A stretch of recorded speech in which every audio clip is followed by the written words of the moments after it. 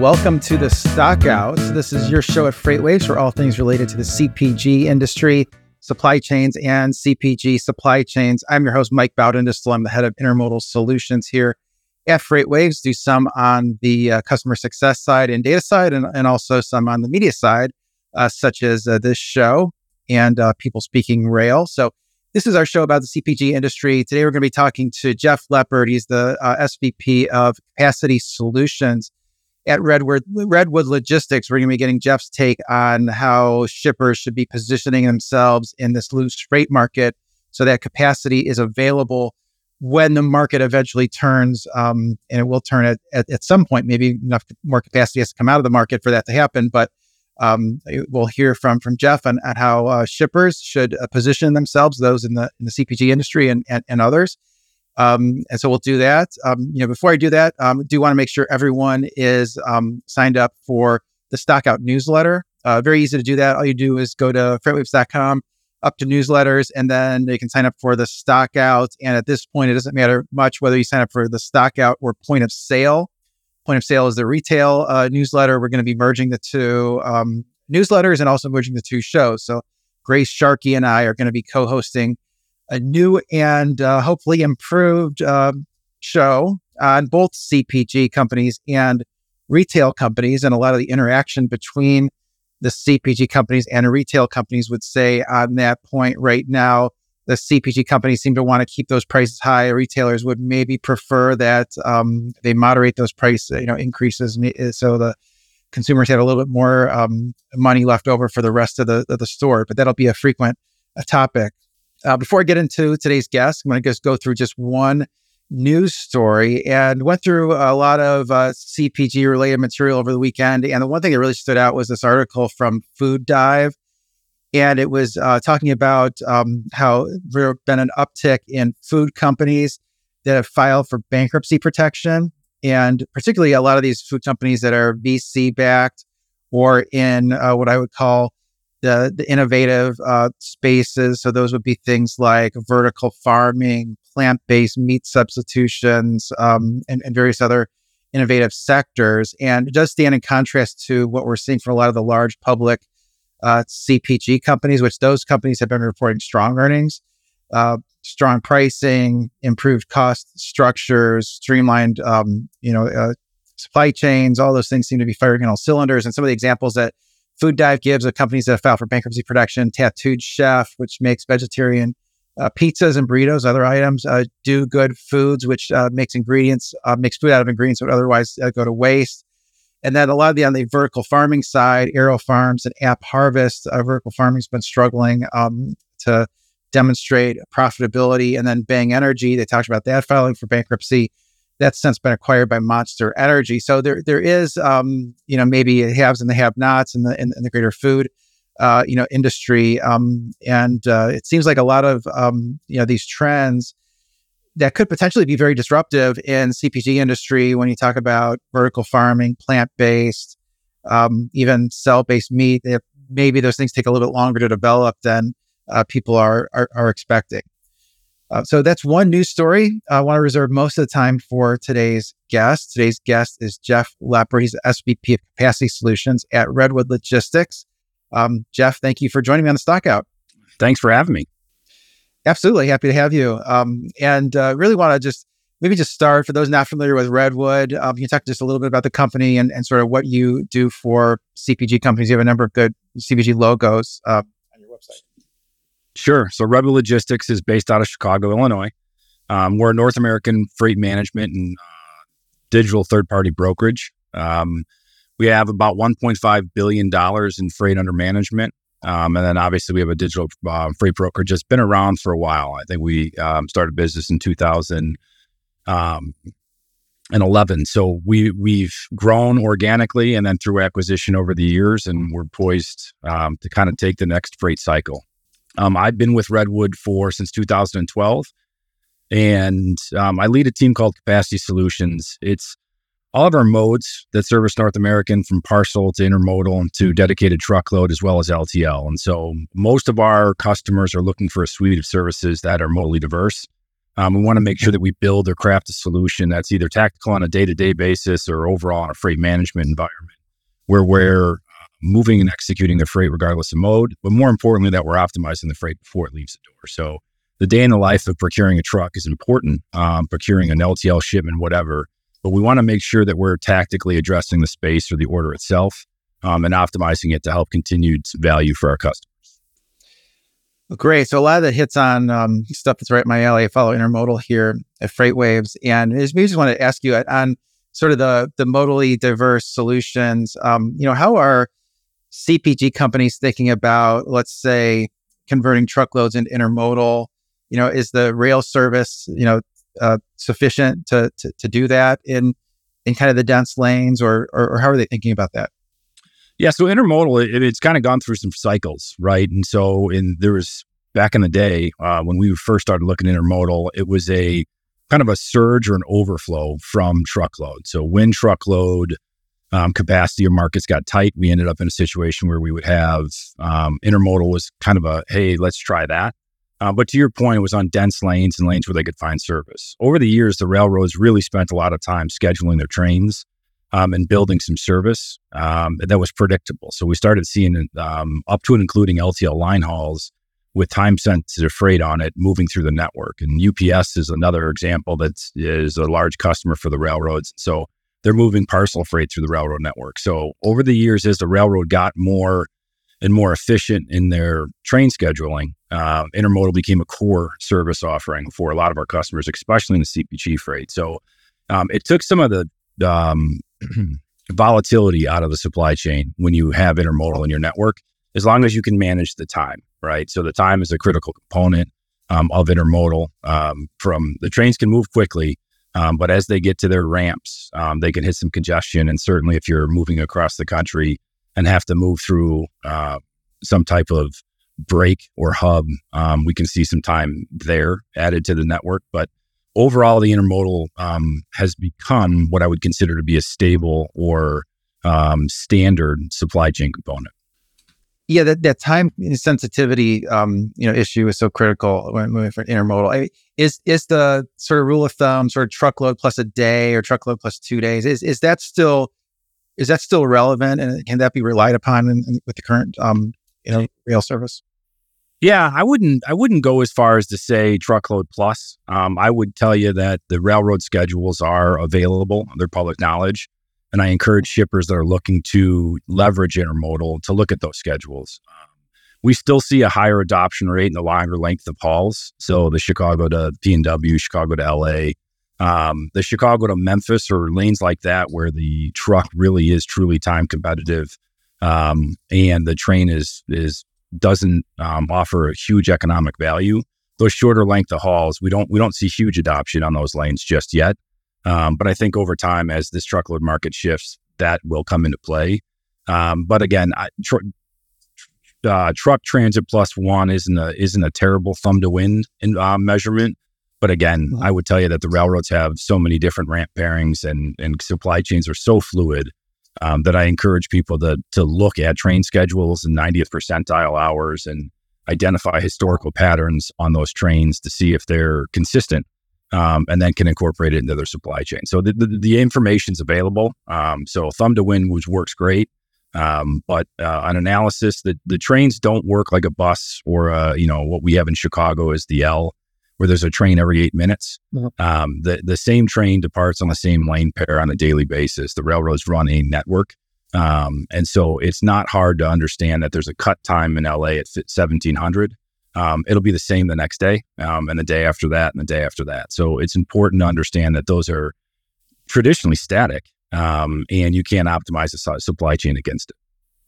That makes a lot of sense. Really appreciate that the commentary. I also wanted to ask you, you do so much with LTL. What are your thoughts on Yellow situation, how that's going to impact the rest of the LTL market? Is there enough capacity to absorb it? What's that going to do to pricing, et cetera? Yeah, it's sad. Again, I don't ever like seeing a historic company leave our business. It's a tale of very, very, very many stories, and all kinds of contributions and opinions can lead into it. But a company of that big with all those employees and all those drivers, it's a sad story. We hate to see them leave, but I would tell you that because the economy was soft going into their demise, that the 10% or so of market share that they had was pretty easily consumed. Had it happened a couple of years earlier when the networks were flush with freight and they were struggling to make pickups and deliveries, I think we would have had a different story. But the storm of lack of income or lack of revenue by shipment for these LTL carriers declining, in particular for Yellow, that storm colliding with what is a softer economic period you're going through, put the other LTL carriers in a position where the freight was easily absorbed.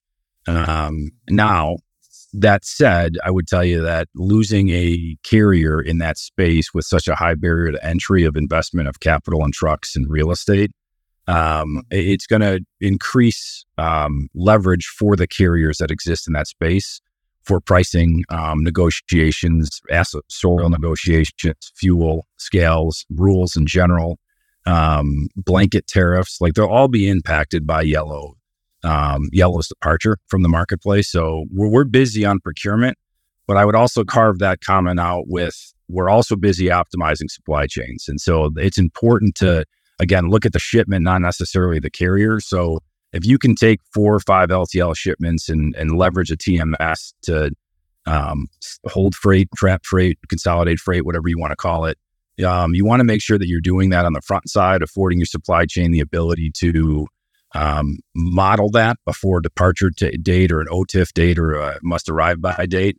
But if you can leverage technology and capture the available space in the truckload market, you create some of your own leverage. There's less LTL freight in your network. And now you're minimizing overspend if it existed in your LTL network. But so there's kind of 2 points to make. One of them is the capacity wasn't a problem because of the economic factors we were facing. But the rate is becoming a problem. And so being smarter and fluid is really critical kind of thesis for all of our customers in the go forward. Yeah, that makes sense. I mean, you do so much with optimizing supply chains. Are there other areas like that that you would highlight as being sort of frequent areas of inefficiency in supply chains? And maybe like a related question to that, are there areas where there's not a lot of visibility in data that maybe create some of those inefficiencies? Yeah, it's a great point. So master data or optimizing an order, kind of like an inventory or a SKU component that's not packaged, is those front-end analytics to identify, is the warehouse efficient? Is the ordering process efficient? Is it moving at the correct pace? That's important. But then you get to your order itself, and you want to make sure that you're optimizing the orders to turn into a shipment that is effectively moved through the network. So we definitely want to look at as far upstream as we can, up to and including imports to timing related components, whether you're going to co-load or co-package 10 bottles into 20 bottles, right? So you want to know where your inventory is so that you can pull it forward, stage it properly, and then optimize the packaging and turn it into a shipment and move it to the network. And there's a phrase that the number one commodity shipped in the North American network is air. So that's another component we want to address is the density of the pallet, as well as the geographic region. So there's the geographic region and optimizing the shipment from point A to point B. Most TMSs can capture that. But what you also want to pay attention to is the pallet cubed out properly, is the pallet and the packaging, the effective pallet and packaging. That way we're shipping less space or air, and we're moving those products in the most cubed fashion that we possibly can. Yeah, absolutely. You don't want to pay to ship air. Also, I just want to ask you about the current freight market.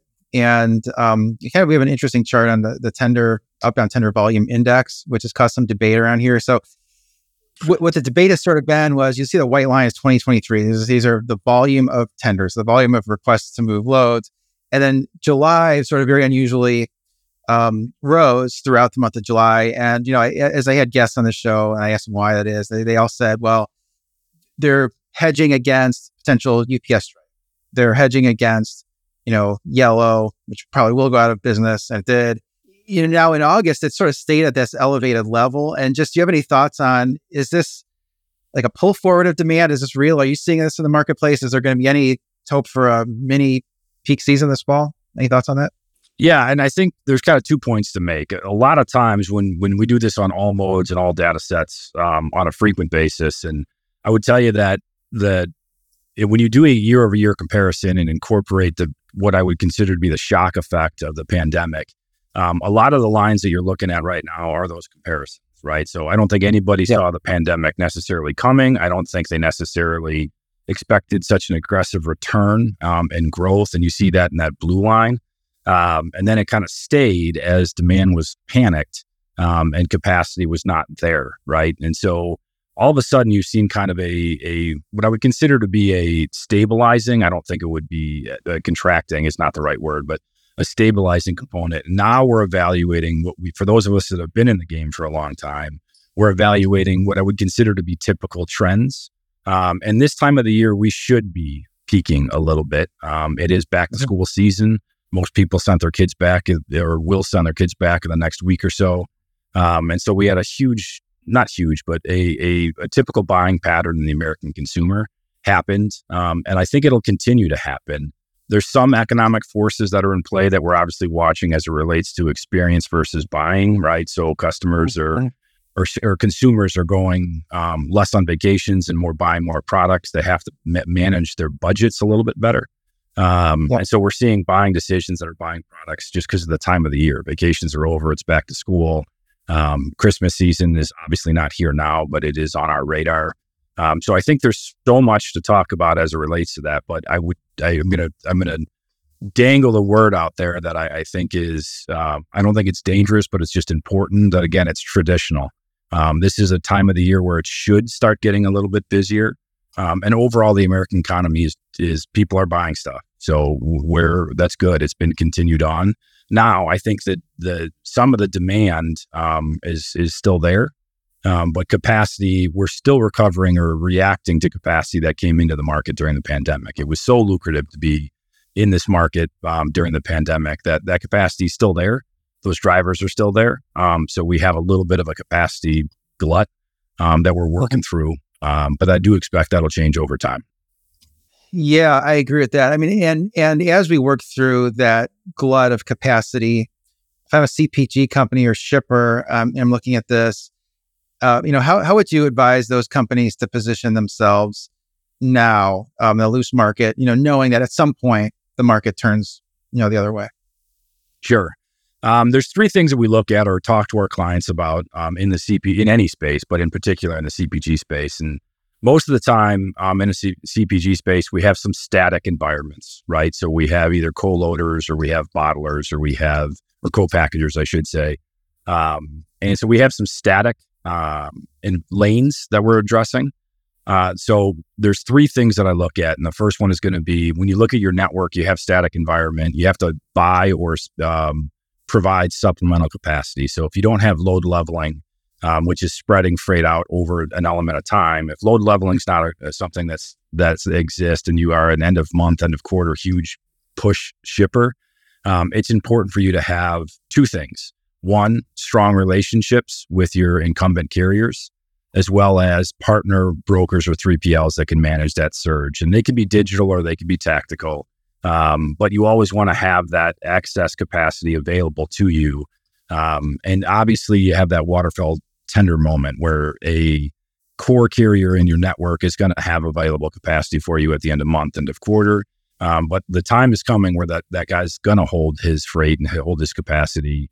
And then you have to buy that supplemental capacity. So there's kind of, again, I would tell you it's always fluid, but I would focus on 3 things. One of them is going to be have relationships. Everybody touts data and technology and connectivity, and it's all incredibly important, and we invest millions into it, and companies should invest millions as well. It's critical for continued success. However, you still need to have relationships. And so whether those relationships are with 3PLs or with carriers direct, those conversations, those human conversations are very important for us to maintain capacity in a fluid network. So we'll either do it on behalf of our clients. We have thousands of carrier relationships that are human in nature, but we also endorse our customers to have those relationships directly because they're the ones that the negotiations are with for capacity, whether it's in an actual bid or in a just day by day moving of freight.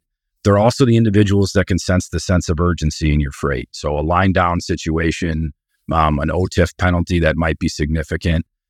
Those stories, or that component of your supply chain, it's always important to pick up the phone and call somebody that you know because of that. I would also parlay that into this comment, which is carrier networks are always changing. So they may find or shift or consolidate, just like we saw with Yellow. Something may happen in the carrier's network. I would tell you that everybody went through a hard set during the pandemic, and now they've kind of found their networks, but that doesn't mean that they're going to stay. So it's all about the rate per mile for a lot of these carriers. And so because they're also fluid, it's important to chronically be looking at your partnerships and your capacity. So those are kind of the big two things I would tell you. Then the last thing is obviously procurement, right? So knowing the rate per mile so that you can forecast sales or cost of goods is also very important. So the more static that you have your environment, the more you're going to be able to predict your supply chain, which is becoming ever more important with a lot of our customers. And so we're starting to get calls now, and we'll continue through the end of the year where clients will ask us for, hey, can you budget 2024 for me? And we are certainly helping them with that. And the best thing for us to help them with forecasting or budgeting is looking at static rate environments that are built within their network, and modeling what we predict will happen with rates over time. They'll go up.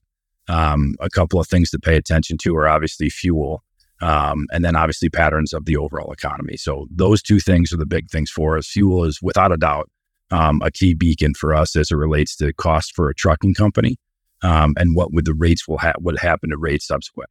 So there's a lot there, but again, I think fluidity is kind of my fluidity and partnerships would be my two things to drive. Uh-huh. Yeah, a lot of good points there to protect yourself against capacity shortage, when that happens. Another topic that comes up a lot in the world of CPG is this concept of supply chain resilience, where during the pandemic, CPG is not accustomed to not having enough ingredients, not having enough packaging costs. All those things happened. A lot of them said, we're going to build all this resilience. We're going to diversify our ports of entry. We're going to have more distribution centers. We're going to do all this things. But then you sort of rub up against the reality that just adds cost and complexity to supply chains. And maybe it's better just to have it a little bit more simple. What are you seeing from customers or advising customers on that topic? Yeah, I think for us, the biggest thing was to look past what was the traditional buying pattern, right? So there are so many components that go into a supply chain that the inbound is as important as the outbound, right? So while your end user, end customer, or grocery retailer or big box retailer is your end customer and you focus so much on it, I think what we realized in the supply chain, or a lot of our customers realized during the pandemic, was that little box of bolts was so important to us, and we didn't have that. An analogy would be the microprocessor to a car, right? So Ford kept kicking out trucks. They just forgot the chip. And so I think you realize pretty quickly that the word supply chain traditionally for a lot of the people was outbound, like final customer, truckload, LTL. And they quickly, or they didn't necessarily protect the component part of it because out of mind, it wasn't anything more than that, which just wasn't thought of. And now we're in a situation where we need to think about all those components and incorporate them into the time that it takes to move anything that's from an inventory component to a shipment component. We want to make sure that we have a visual and a plan to all components in the supply chain. It's really important, but I think the pandemic tested everybody in that world. And now we're in a situation where it's in sight and in mind, chronically looked at and modeling. Yeah, I think it's they've elevated in importance that inbound for sure. Quickly, do you guys do warehousing? What are you seeing in the warehousing market right now? Sure. So our warehousing is a kind of a niche play for us. So we have a couple what I would consider to be common space or public space where we can rent pallet locations or rows or square footage in parcels. But most of our warehousing is done in a strategic nature with a partner that's looking to outsource the warehouse entirely. So our locations are in Chicago for local space or pallet space.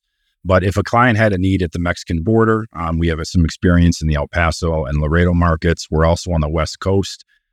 in the CPG space in particular. So we do have some food grade experience. We also have some cross-border experience that we like to provide to our clients to help expand their supply chain shifts. What we've seen is warehousing is a lot about location and center of gravity and where it fits in your supply chain and where should it be. And then from there, you move into the negotiation and tactical components of how much square footage you need. But our model is traditionally in a world of finding a critical need within our client, determining a location, and then working with them to lease a building that will run on their behalf. But we don't have a plan to expand into public warehousing right now. I think we have the need from our clients, and it's helping us grow our expertise in that space because, again, warehousing is traditionally, especially with forward inventory, a core competency of a lot of our customers. I think sometimes they just need help with labor and data, and then obviously location determining the best investment. Very good. Thanks so much for being on. All those really good answers. Really gave me some insight.